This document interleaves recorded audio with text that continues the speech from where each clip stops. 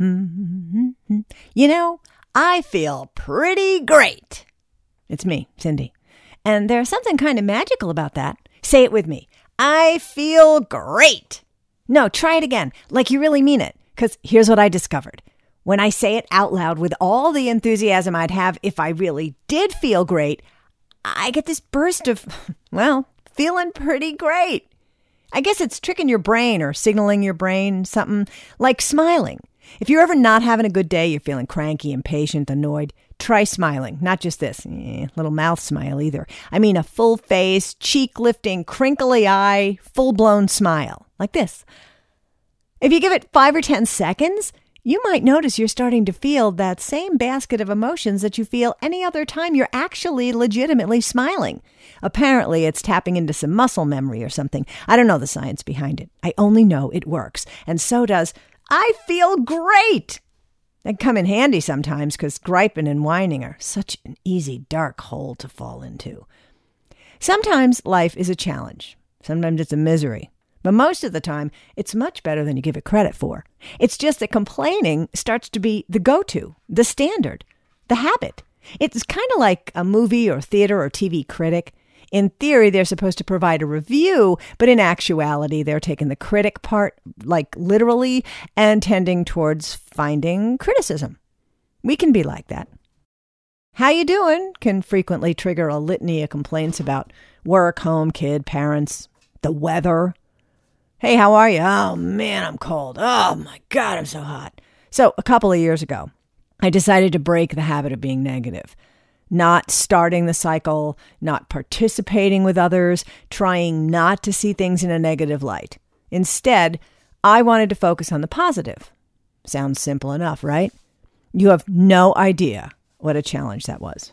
Complaining is an easy habit, but then it's absolutely filtering how you're looking at the world and your place in it. And before you know it, everything's miserable. The first thing I did was to tell everybody around me of my intention. I hoped maybe they'd want to join me. Or if not, at least they'd understand why I was no longer participating, or why I would change the subject as soon as the, wine fest started. I had read that it takes 7 weeks to break a habit. So I was like, okay, I could do this for 7 weeks, but then I read that's a lot of hooey. So really, I just skipped the whole timeline idea. I just tried to stay aware. And at some point, I started to feel differently. A little more positive, but also more content. And then I started to notice that I was more grateful. When you're not complaining about whatever, you start to recognize or develop an appreciation. Turns out that connecting to that appreciation, to gratitude, is very, very good for you. I just read an article called 5 Reasons Giving Thanks Can Improve Your Life. Of course I did, because I'm on some kind of quest to find the key to happiness. I'll let you know if I find it. In the meantime, the article started out by saying that there's a lot of psychological research to link what they call gratitude exercises, increasing your happiness and health and overall well-being. They cited a study where a group of students who had trouble sleeping wrote in a gratitude journal for 15 minutes a night before going to sleep. And in only a week, the students reported that their minds were quieter and their sleep was better. Here you go.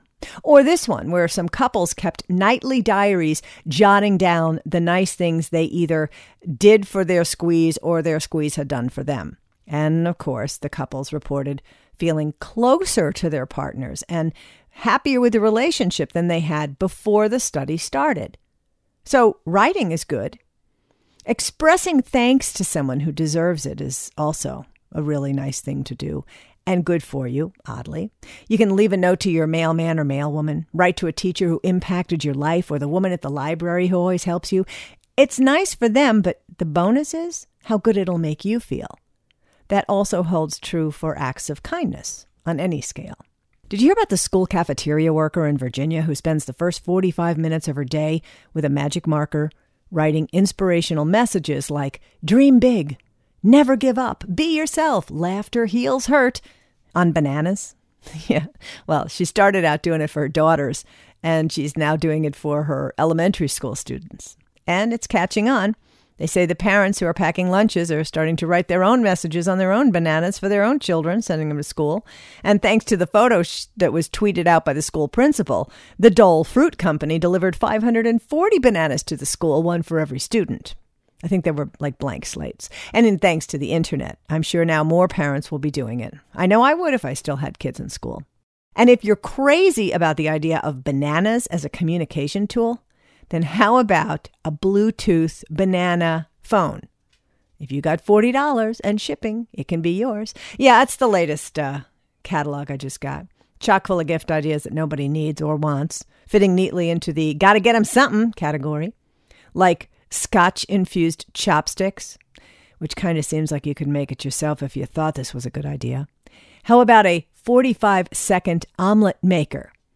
Given that it's a stoneware bowl that you fill with egg and put in the microwave, I really don't think you need to spend $25 for the idea.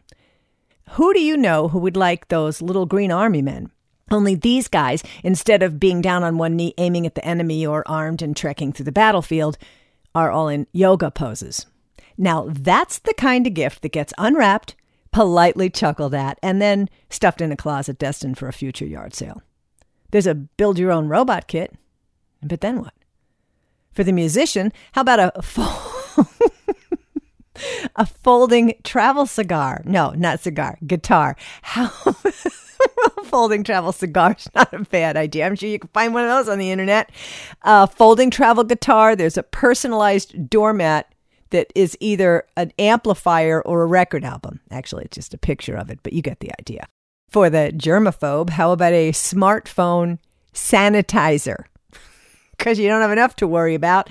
For the new parent's baby, they've got taco booties, which look exactly like you imagine. You stuff their tiny feet right into the little fabric shell alongside the cotton cheese and tomatoes. It would be funny to put together a book of things people don't need.